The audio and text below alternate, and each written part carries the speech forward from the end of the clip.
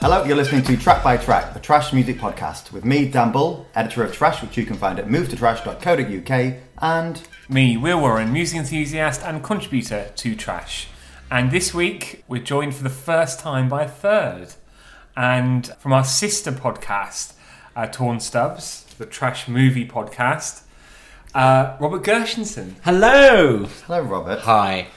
Thank you for joining us today. Thanks for having me on. I love this podcast. Oh, that's great to hear, especially as you are... I am the Stuart Price. I'm the Stuart Price to your Pet Shop Boys. Oh, what a lovely analogy. We don't normally talk about said producer on the podcast. And the reason why we have Robert with us on the podcast today is to discuss this week's album and this week's artist, of which you count yourself a big fan. Yeah, this album, when it came out. Have you met... can we mention the name of the album? Let's say it. Let's say it out loud. So it's Scissor Sisters by Scissor Sisters. It's their debut album. And I remember when this album came out, I was living in Leeds. I was there for university. And I'd come out in first year, and this came out maybe a year, 18 months later. And it just hit at the right time. Like, it was a zeitgeist thing. Do you remember this? That it hit around the time that sort of socially and culturally LGBTQ movement in this country had kind of, like, social and cultural attitudes towards the LGBT community had kind of gotten to the point where the age of consent had been equalised, Section 28 was repealed, and civil partnerships were introduced. And then suddenly you had this band that kind of encapsulated that whole thing. So as a little newbie gay boy, they were like the perfect band for me to sort of attach myself to. And I remember seeing them live and their first Leeds show, and it was in this little gig venue called the Cockpit. I've been there. You've been there? Lovely. So it's underneath the station in Leeds and these arches. And, you know, I've always heard of people saying, oh, I saw Take That when I was a kid, and I looked at Robbie and I thought, oh, we're going to get married, this is it. And I've always thought, you're talking nonsense. But then when Jake came out on that stage and he was topless and he was wearing tight leather trousers that left nothing to the imagination, I had this wave over me saying, this is it. I'm going to run away with Jake and we're going to be really happy together. And it didn't happen. Oh, such a shame. I thought that was going to end very differently, that story. No, it didn't happen. Anna got in the way. Oh. I do know what you mean. I remember when they were first... Obviously, they got together in 2001 on the gay scene in New York at the time. And I remember the early performances in London were at a very small nightclub called The Cock. I wasn't fortunate enough to be there, but one of my really good friends was, and almost so similar, that kind of felt like a real moment in time, felt like a real emergence of a new kind of behaviour and a new way of thinking, and that they wore that loud and proud. Dan, what was your first memories of the Scissor Sisters? So I was in sixth form when they came out, and I remember my friends going to see them. I didn't really know who they were, so then I listened to them after all of this had happened. And I was gutted that I missed out on this gig because you could just tell that something was going to happen with this band. And from then on, we'd all just pass our driving tests, and whenever we drove anywhere, we'd play this album to death. We'd drive to Cleethorpes for the day and be singing along to Tits on the radio. Oh, only the good places. That was with my friends, not with my mum. Nana. So the album, we're going to be talking about their debut album, Scissor Sisters. It was released in February 2004. It did phenomenally well in the UK.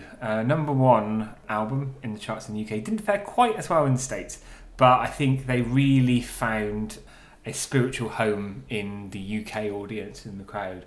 Should we dive into the first track? I think we should. So, side one, track one. This is Laura.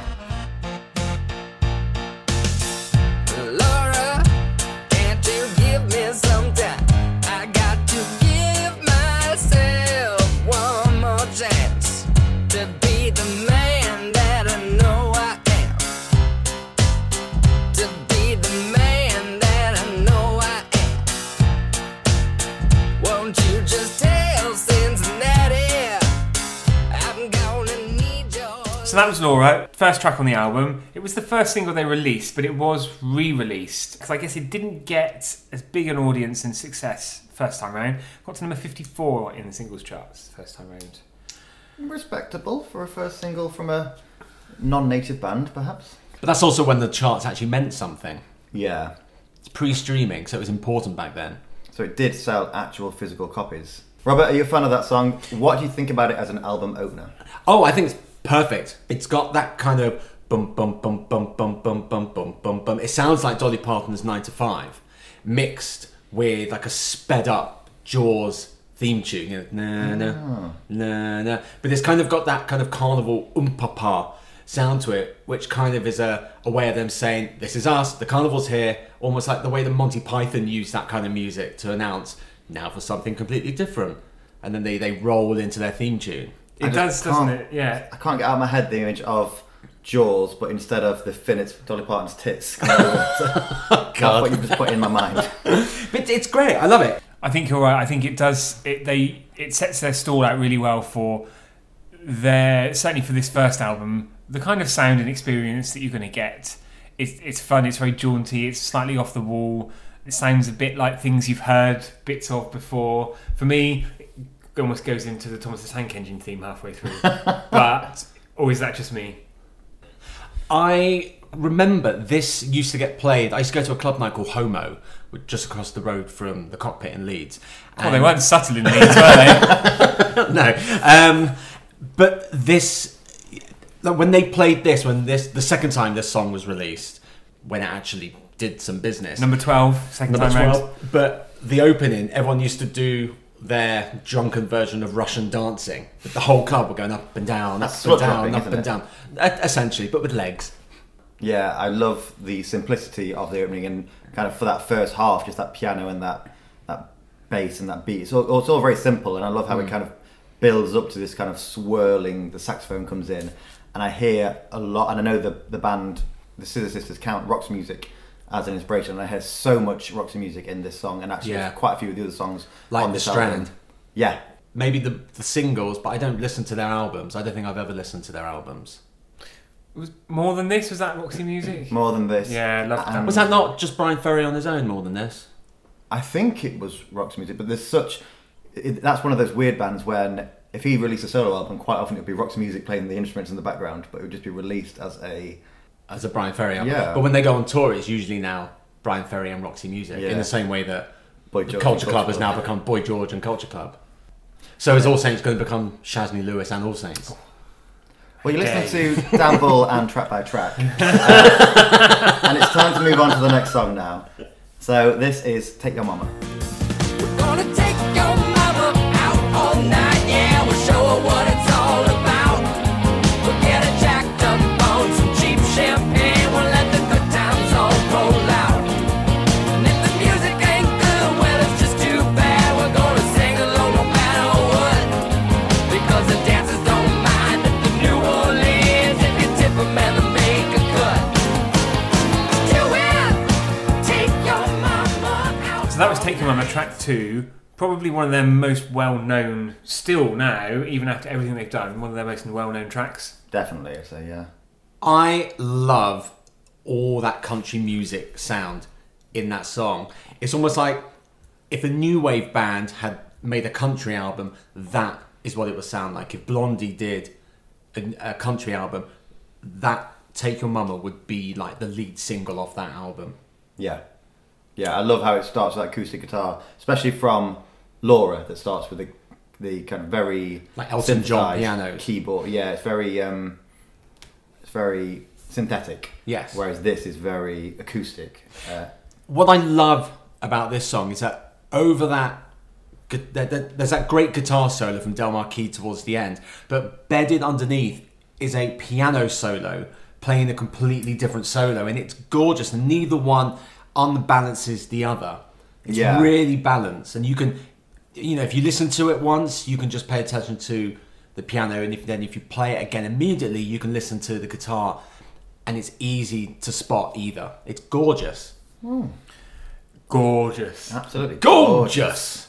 And they've returned to this sound continually through their career, maybe less so on Night Work, but certainly the first 3 albums, that country / modern pop sound is something that they very much made their own. I think Jake's voice, he was born in the South, wasn't he? So West Virginia. His voice and his infliction lean more towards the country side of things.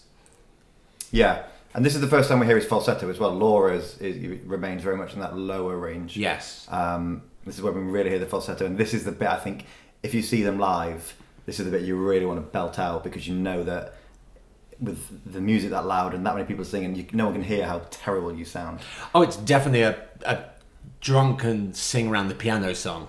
Oh, and you would definitely hear it. We've talked before about songs you'd hear on a wedding reception, and it is one of those songs that you would hear. Yes. Because people would just go crazy and sing along. And I was just thinking, the other thing I was thinking as well is the juxtaposition between Jake Shears and his almost sort of country boy roots and vocals, and where you have animatronic, who's very much the kind of city girl, been around the block. I'm sure she wouldn't mind us saying that. I think she probably would, actually. I think a self-respecting woman would. If you didn't know she was on the album, would you be able to hear her vocals? Would you be able to pinpoint, that's Anna, that's Jake, on this particular song? Not on this particular song. I think she came into her own a lot more kind of beyond this album. And whenever I think of animatronic now, I think of all of the songs featuring animatronic, where she does a kind of sassy verse or contribution to it. Because so like let's have a Kiki, and she's on Safe by Duran Duran and Jetstream by New Order, and she's done a lot of work with Bright Light as well. Yes. Where she's that kind of she's the guest vocalist that kind of chimes in 2/3 of the way through the song. Yeah. Always to really good effect. But back in this album, she was much more part of the mix. Yeah. A very low volume part of the mix. What, off? Yeah, pretty much. I think they did the sound check and she was like, oh, that's great, I sounded great. And then they're like, ladies first off the stage, and then Jake's like, cut hers. Bitch. He he is. Yeah. It is a shame because she in that first album and on those first tours, apart from the one song that she always gets one lead on an album, and that her song's coming up on this one, but she always felt like a backing singer who somehow had made her way to the front of the stage and wasn't being told to get back. Yeah. I love the dynamic though. I think it's great. It's a bit like I think maybe because back in the day the stage was so small that the front of the stage was the back of the stage as well. So she became a front person. She got used to it. Right. Track 3, and Comfortably Numb. Hello, is there anybody in there? Just not if you can hear me. Is there anybody home? Come on now. Now, I do remember when we were driving to Cleethorpes and listening to this song, we'd always try and come in at the right moment for the hello. How was that? That's pitch perfect, actually. That was perfect. Jake's gone. Where was it? And we never made it. I like that more than the original. I like that more than the Pink Floyd original. We should mention that this is in fact, and hopefully anyone that's listening to this episode knows this, but this is a cover. Originally by Pink Floyd. And I much prefer this one. Why? What's different? What do I? The Pink Floyd, I think, is just too slow. It's laborious. It takes ages to get to anything. This one, it's sped up and it's straight in there. And there's a brilliant dark. I can understand why they picked it. There's a brilliant darkness to this song. There's like a real dark undertone, and up front it's a clubby dance song, but really underneath it's quite a dark song. just that title, Comfortably Numb. That's exactly. Really... It sounds a bit heroin-y, doesn't it? And I can see why they picked it, because throughout all of their work, and no more so than on Nightworks, the album, their songs have one foot in the fun, one foot in the dark. One foot in the grave. One foot in the grave, yeah. They might as well face the truth. But I don't believe it. It was the first of their songs I heard as well. And that's it. When we're talking about the moment in time when Scissor came out and what that meant to us wherever we were in the country, this song was certainly part of that experience, and it was definitely my first hearing of the Scissor, what they did, and I was blown away at the time. It was such a big, important song for me that year.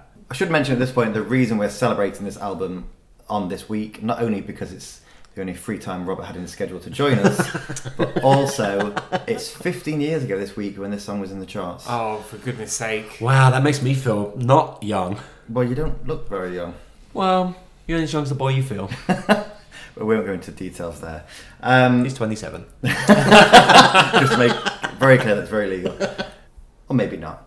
This is Mary. I'd give everything I have, forget all the things that bring me joy. You can have one day of pure and simple happiness. Until that moment comes, I'll be here where I've always been.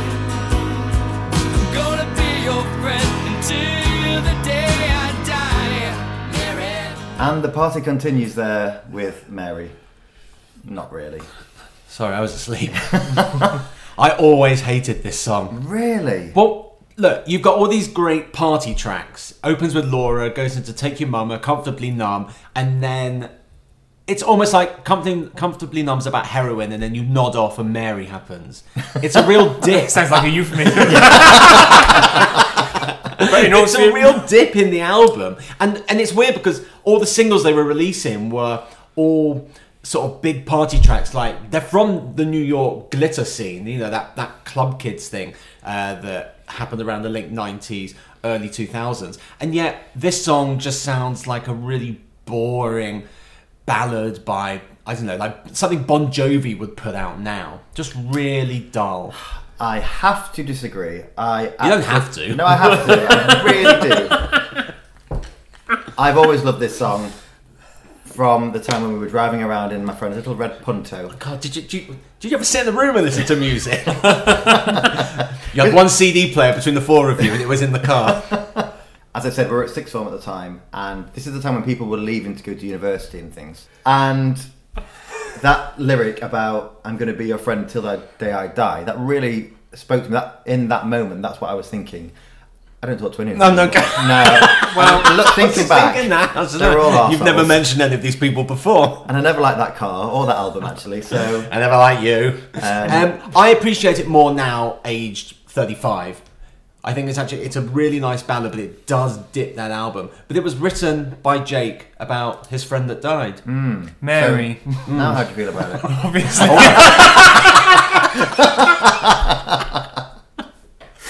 May she rest in peace. She died. Yes, she did. That's why I wrote the song. Now, Will, we've mentioned and highlighted a few times over the last few weeks that you're not a fan of ballads. You struggle to connect emotionally and physically with love and your own personal feelings. What are your thoughts on this song? I don't like it, I'm not surprised.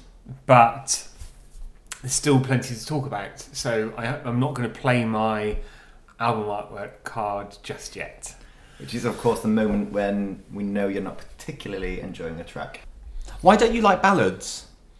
I love music with real energy and that makes you feel alive, and makes you feel excited. Drug music. No, not hardcore dance music. Right. I I can't imagine you going to a drum and bass night and dancing topless. Well, What you do in your kitchen is up to you. Will plays Born Slippy on his commute every morning. fantastic song actually. Well, it is, actually. Yeah. But that's by the by. This is the first song on the album with a fade out. And I was going to mention actually about the ending and how it goes into this instrumental bit and this saxophone comes on. If anything, this sounds more Pink Floyd than Comfortably Numb. Good point. Maybe that's why I don't like it then. As well as the fact that it's a really boring song. So Dan, we're back into your punto now for the next track, which I'm sure has happened. Shotgun. This has happened a few times actually. It's Lovers in the Backseat. In the backseat, backseat.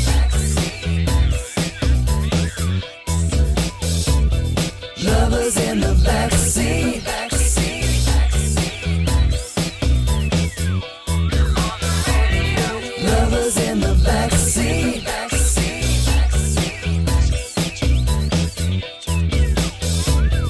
Lovers in the backseat, backseat.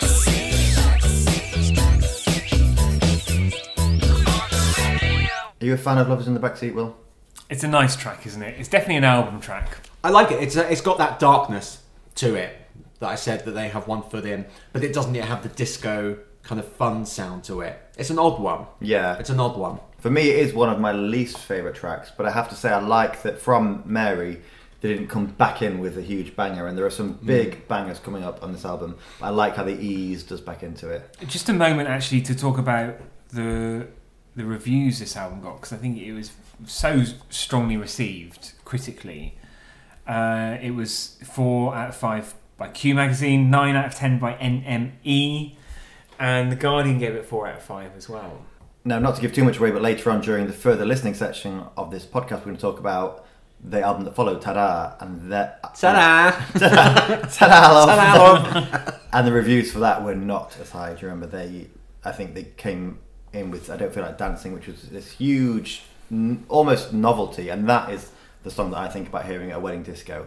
Although, as much as I love it, and I think that really put them on a different path than what they wanted to be on, and I don't think really they ever got back this cool New York glitter, punk-esque. I think they tried with Nightwork. They absolutely tried with Nightwork. That was I think it was almost too late. Yeah. Well, possibly. I mean, like by the time Nightwork came out, I was gone. I didn't care about them because there was a massive gap. There's 4 years between Ta-Da and Nightwork.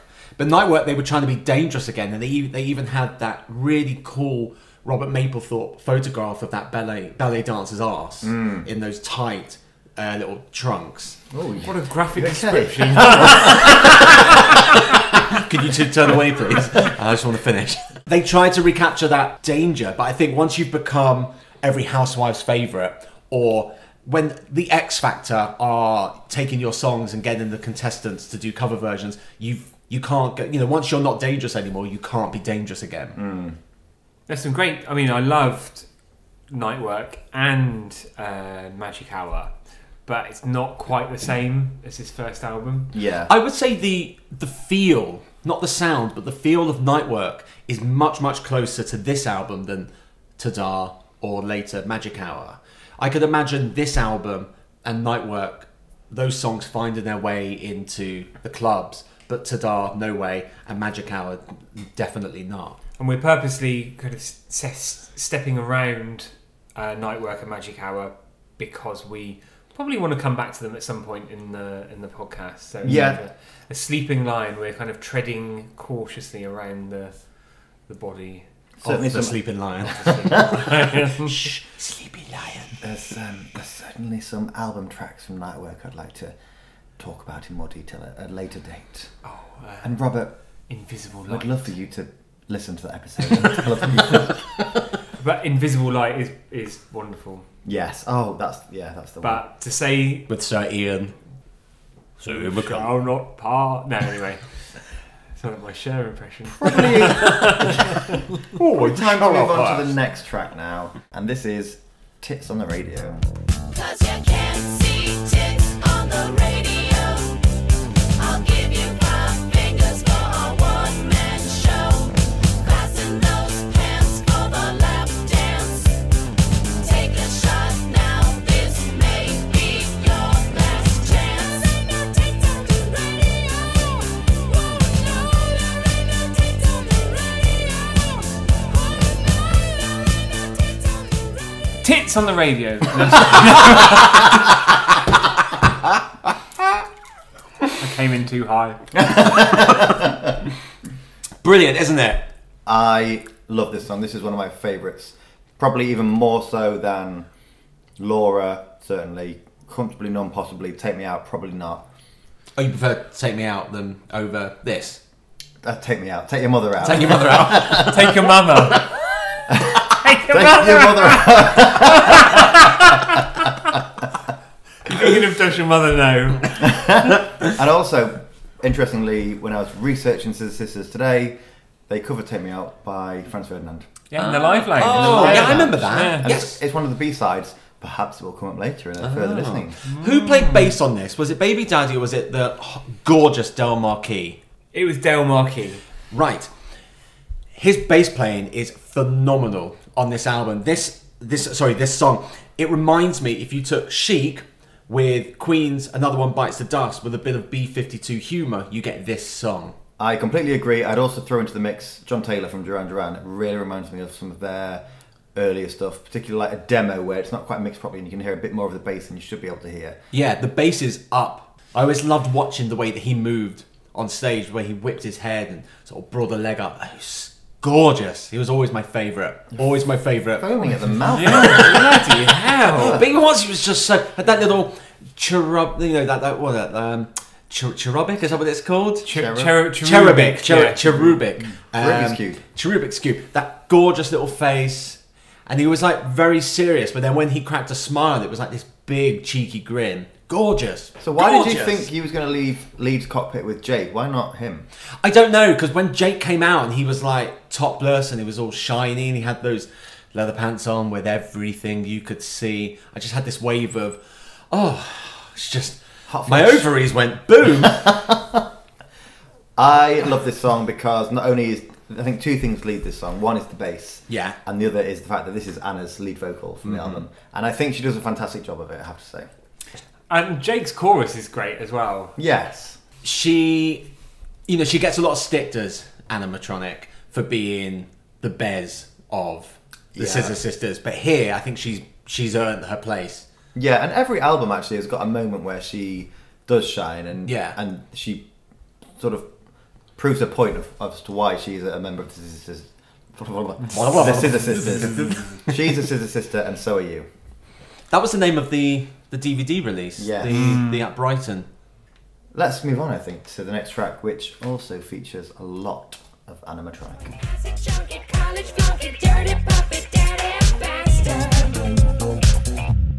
'Cause you're filthy, ooh, and gorgeous.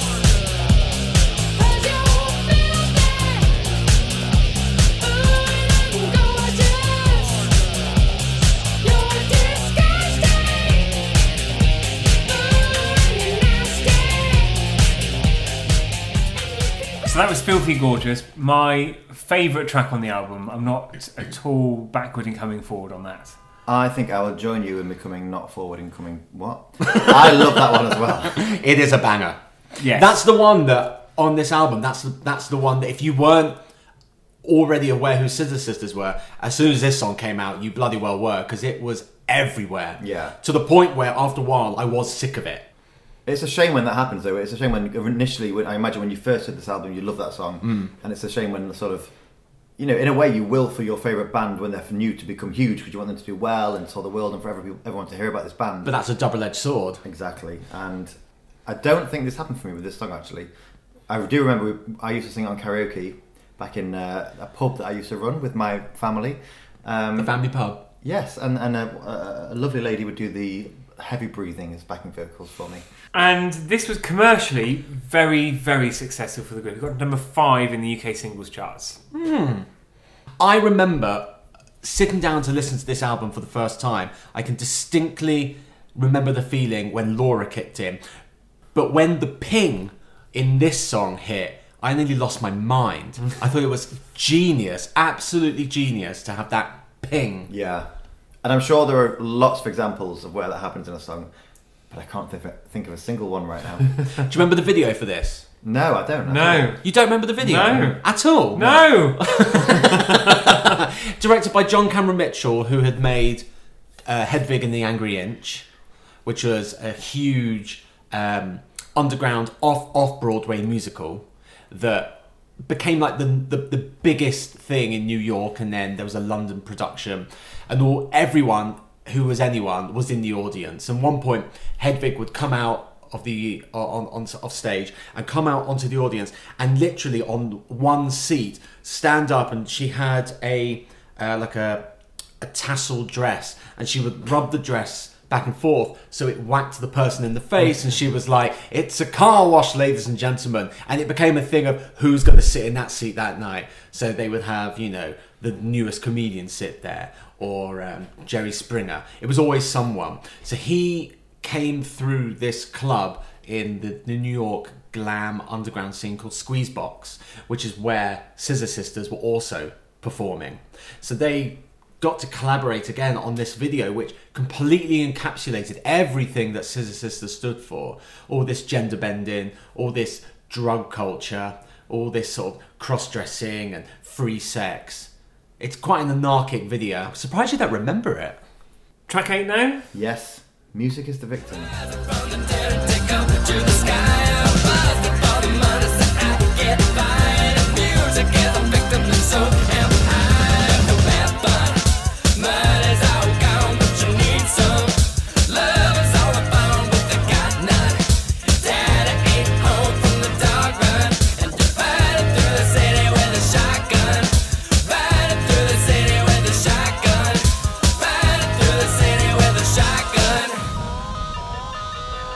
I do love how that song just sort of peters out. You almost don't see that end coming. It's really high energy, high energy, high energy, and then suddenly it's just the little bits and bobs of instruments, and that's it. Well, it mirrors how it starts. I love the way it sort of builds. It starts with that guitar, then you have that, I don't know what it is, it's like a boing, boing, boing thing. Then the drums, then there's a pause, then the vocal comes in, and then there's a cowbell.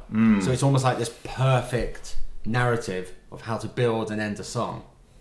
And I do think for some of the elements we've talked about before, the country and western and the sort of honky-tonk from that, the glam rock, the dynamic between Jake and animatronic, particularly when he name-checks her during the song. I imagine when they did that live, this is one of the songs where they kind of played up to it and chased each other around the stage. And I think they used to end with this one. I love the Beach Boys surf sound in this song. It's not one of my favourite tracks on the album, and it kind of it's nice, it's fine for me, but it just doesn't really go anywhere for me. Do you think it's an album track? Definitely an album track for me. have you spoken about the... Not yet. No? Okay, well let's listen to the next song. This is Better Luck Next Time. I know I'm into you. I don't know what to do when we talk. I feel like I died twice. Boxes uses yes. I can play is break the wrist to break my heart when you try to play nice. Like a detective without a case. I'll magnify what you say. That's definitely the first pure album track. I actually prefer it to the last track. I love the bass guitar in that. Again, Del, your mate. My mate, my lovely Del. Mate, you'd like to mate. My lovely Del Marquis. I like the catchy verses. I think the chorus is quite boring, but it is the most filler, and it's no surprise that it's buried on side B. That's how much confidence they had in this song. And yeah, with 2 more tracks to spare, I think people like the album to end on a high note. Yeah. So maybe the album tracks just before the last 1 or 2 are probably going to be not the favourites of the band. In fact, the I know we're not talking about them, but the bonus tracks probably should have been on the album, and this is one of the ones that should have got kicked off. Yeah, the bonus As tracks is are often the better. case sometimes with bonus tracks on albums, where you really fall in love with one and you think, well, why on earth did they omit that when Yeah. X piece of rubbish is still there? Like this one. For example. Here's another one, a track, not a piece of rubbish. This is It Can't Come Quickly Enough. We knew all the answers and we shouted them like anthems. Anxious and suspicious that God knew how much we cheated. It couldn't come quickly enough, and now you spent your life waiting for this moment of when. So that was It Can't Come Quickly Enough. I love the 90s dance vibes to that one. Like a chilled dance Yes. vibe. That's the reason I hate it. I was playing it in my room yesterday. And Not in my a red Fiat Punto. No, I'm allowed to play music indoors. Right. I don't Weird. just have to be on wheels. And I put it on, and my boyfriend was like, "Oh, you're not playing fucking Duran Duran again, are you?" And I agree. It sounds like a reject of the Wedding album or Big Thing, that late 80s, early 90s shite that they were putting out. That's why I like it. Hadn't heard that before, and now I think I like it even more. But yeah, I thought it was much more experimental sound for them, and it's not quite a ballad, but it is much more mid-tempo than a lot of the other stuff on there. I particularly like the lyrics. It's called "It Can't Come Quickly Enough." I like the lyric of "Sucking up to strangers, throwing wishes to the sea." You don't think it's just bland and it's just an album track and it's complete filler? No, I think I prefer it to a couple of the other tracks. So we've definitely acknowledged the album track status of them, but maybe not as much. I know they did it live. It was the first encore for that Brighton DVD. So they must have thought quite highly of it. Yeah, I don't think anyone else did. Maybe people went to the bar The toilet. or left. Let's move on. We're on to the last track of the album. You haven't spoken about the album cover yet. No, I haven't. I think it might be. So this is Return to Oz. Seas at the railing to hide. Deep inside their sunken faces and their wild rolling eyes.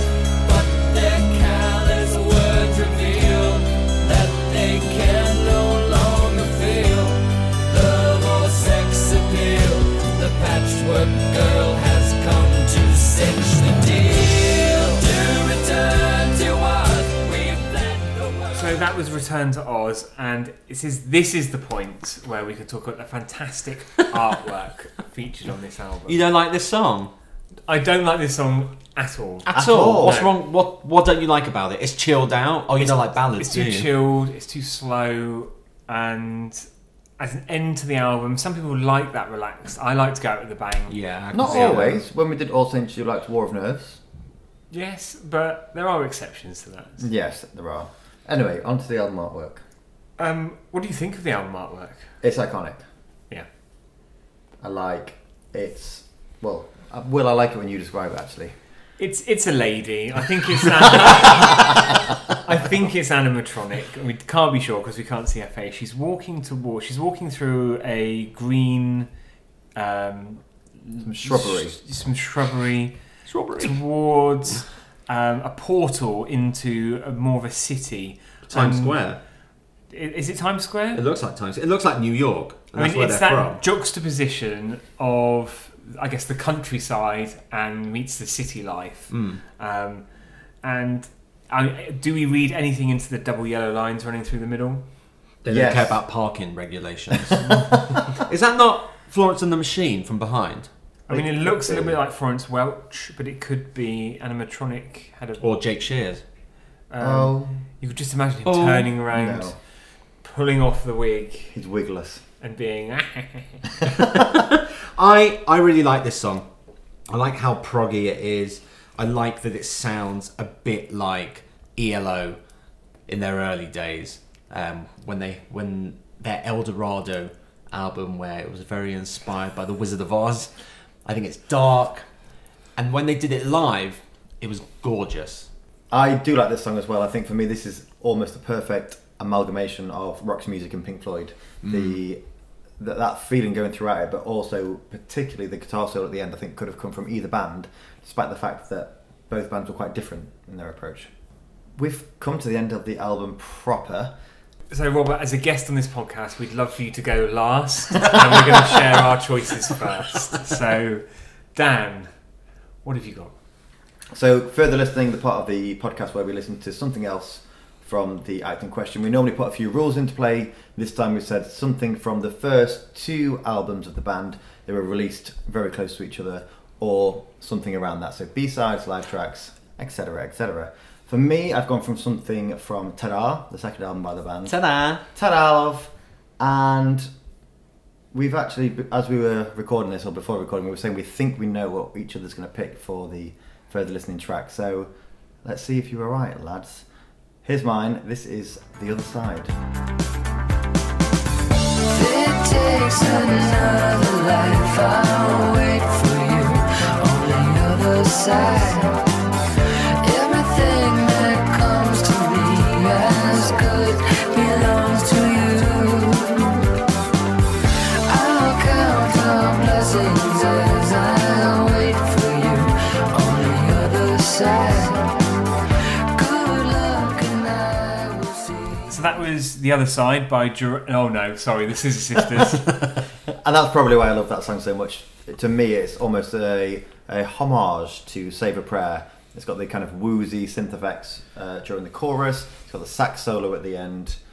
And let's not forget that one of Scissor Sisters' first big tours in big venues was supporting Duran Duran during their reunion tour. So That's who I saw them with. And Goldfrapp. Goldfrapp were doing the other half And of I the tour. saw Goldfrapp. What a Well, I was treat hoping. indeed. I was hoping for Goldfrapp because I'd seen Scissor Sisters twice before, like in the previous 3 months.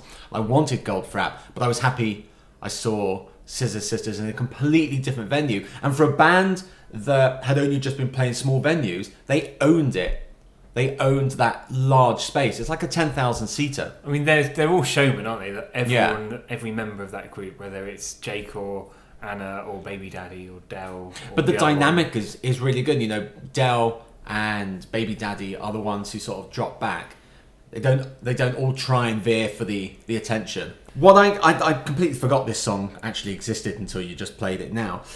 The underbeat is really quite fast. It's like do, and it's at odds with Jake's vocals, which are quite dreamy and purposefully slow.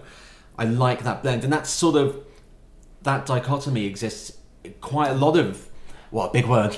Big word on this podcast. Yeah.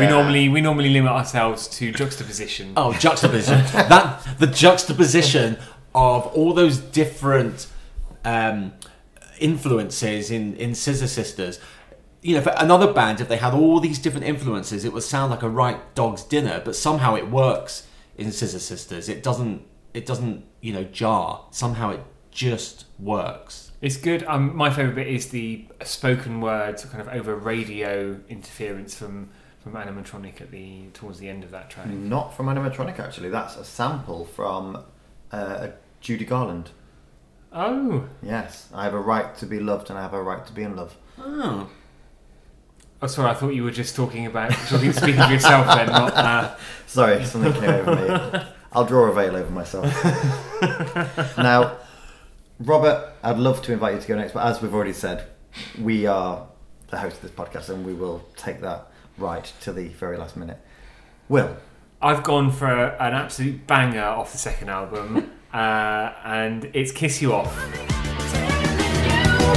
Kiss you off my lips. I don't need another tube of that dime store lipstick. Well, I think I'm gonna buy me a brand new shade of kiss you off my lips. It's standing room only for a piece of my pigment. So excuse me a minute while I supply the name. Am I correct in thinking that the video for this was set on a pirate ship? Or is that just my imagination? I can't remember actually. Robert, any ideas? You seem to be the master of Scissor Sisters. No, I videos. can't remember. I can't remember I don't remember this one being released as a single. For argument's sake, let's say it was and I'm right. Okay. Will, what made you choose this song? It's very much a banger. There's lots of energy to it. I love the fact the start of it sounds like the start of a Pet Shop Boys song, but then it goes into what sounds like a Blondie song. Yeah. Funny you should say that. It doesn't sound like a Blondie song to me. It sounds identical to a Kiss song called Satan's Sinner. That guitar with that bass line, it's almost like they ripped off Kiss. Well, and the cool thing with the Scissor Sisters is they could have had influences from Kiss and Blondie and the Pet Shop Boys. And it would work. Yeah, exactly. I just think it's a great pop song. It just, for me, it fuses their attitude with some great production to it as well. For me, it's the standout on that patchy second album. There's definitely a slickness to this song that wasn't on the first album. Yeah, and some fans would have loved that and some fans would have hated that. Yeah. I imagine... I like the second album. Yeah? I like it. I think overall sound-wise, it's way more consistent in its production and in its tone than the first one. The first one is a typical first album, or actually it's more like a first EP really, by saying we know how to do this sort of song, we know how to do this sort of song, but by the time you get to the second album they go, right, we now know how to write songs, but we now know how to write a consistent sounding album. Yeah. I'm a big fan of the second album. I know we mentioned earlier that a lot of people, critics particularly, thought the first album was fantastic, punk, new wave, New York, etc. And the second one was cheesy and chintzy and not great. Particularly maybe because of kicking off with I Don't Feel Like Dancing. Which became every housewife's wedding favourite. And mine. The Wet Knicker Brigade. So, Robert, it's come to that time of the podcast Where we say goodbye. I've been... No, not yet. Not yet. So, of the 3 that I picked, just in case, you two haven't picked any of them. Oh, okay. Great. So, let me pick one. Or do you want me to say all 3? Can you give them 3 in the style of Dr. Fox, counting down to your favourite one? The third one was I Can't Decide. Yeah. I think that is it's probably my favourite off Tadar. Okay. Because it's got that kind of music hall, vaudeville kind of style to it. It's like a little ditty that you can sing around the piano. Yeah.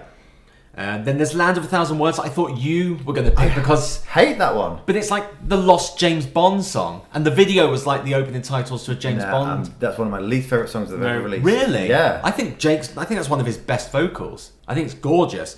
But I think the song I'm going to have to go for is... Drum roll. Everyone bang the table. That's drums. Real drums. Oh, is that drums? Yeah. Rock My Spot. Open bracket. Crevice Canyon. Close bracket. It was a B-side to Comfortably Numb, and it's one of the songs that would appear on the live shows in those early tours. And it was When they were always struggling for material. to yeah, fill. when they were like, oh, we've only got like 42 minutes of material. But it's great. It's really cheeky. It's obviously about the art of some sort of sexual act. But it's cheeky and it's a great slice of funk, and it feels a bit like it plays to a big crowd. It could be an arena song. Well, before we go any further into your Crevice Canyon, let's have a little bit of a listen. Oh, yeah, sorry. You better not show your face down Crevice Canyon. Unless you love the right direction all the way down there. 'Cause if you get caught in the bushes down Crevice Canyon, well, they'll pile you up in jail. They'll make you cut your hair. Oh, I have permission. If you know what it takes to make love like you should. So it's cheeky. It's Cheeky. a cheeky holiday. I must confess, I hadn't really given this much time until today. Had you heard it before? I had heard it before, but not for Back in not the for a- day. yeah, not for a long time. It's not one they never played it live once they got big. I'm a fan of, there's a bit of a choir, maybe even a gospel choir kind of thing going throughout it. I can imagine them performing it live with a choir, and that's the element of it that I like. Okay. I just like that funkiness to it. Yeah, it does feel much more raw than some of the tracks on the Scissor Sisters album, but also much more so than the Tadar album. Yeah. It feels like a demo that's been worked on. Yeah, but it's a fantastic further listening choice because a lot of the listeners probably have never heard that before, and it is just like a reminder of a very early time in the band's history. So for that, thank you. It's a pleasure. And thank you for joining us today as well. Thank you for having me. And Robert, it's been great hearing you talk to us today. And what if our listeners wanted to hear you talk more? So I'm on Torn Stubs, the Trash Movie Podcast. Much like this podcast, we will look at a movie and we will rip it to shreds and discuss it in detail. We've done over 60 episodes so far, and that was just series 1. We're taking a bit of a break, but we're going to be back probably around the time that this episode goes out. We might just be gearing up for series 2. You can find us at movetotrash.co.uk or just look on Apple Podcasts. So we'll be back next week, sadly without Robert. Will, can you give us a hint of a tease about what we're going to be talking about next week? Yes, so next week, just to give you a little taster, it's not girl group month again, but this is a significant girl group from the 80s who've recently got back together to tour, and that's it. I'm going to leave it there. So Mel and Kit, no, we shouldn't say any more, would be to give it away. Don't forget you can subscribe to Track by Track by searching Trash Track by Track on Apple Podcasts. Please do let us know what you thought of today's episode at Move to Trash UK, #Track by Track. And until next week, and Robert, until we meet again and see you again, I've been Animatronic. I wish I was Del Marquis. And I've been an acid junkie, college flunky, dirty puppy, dirty bastard. Oh, ding. Goodbye. Goodbye. Bye.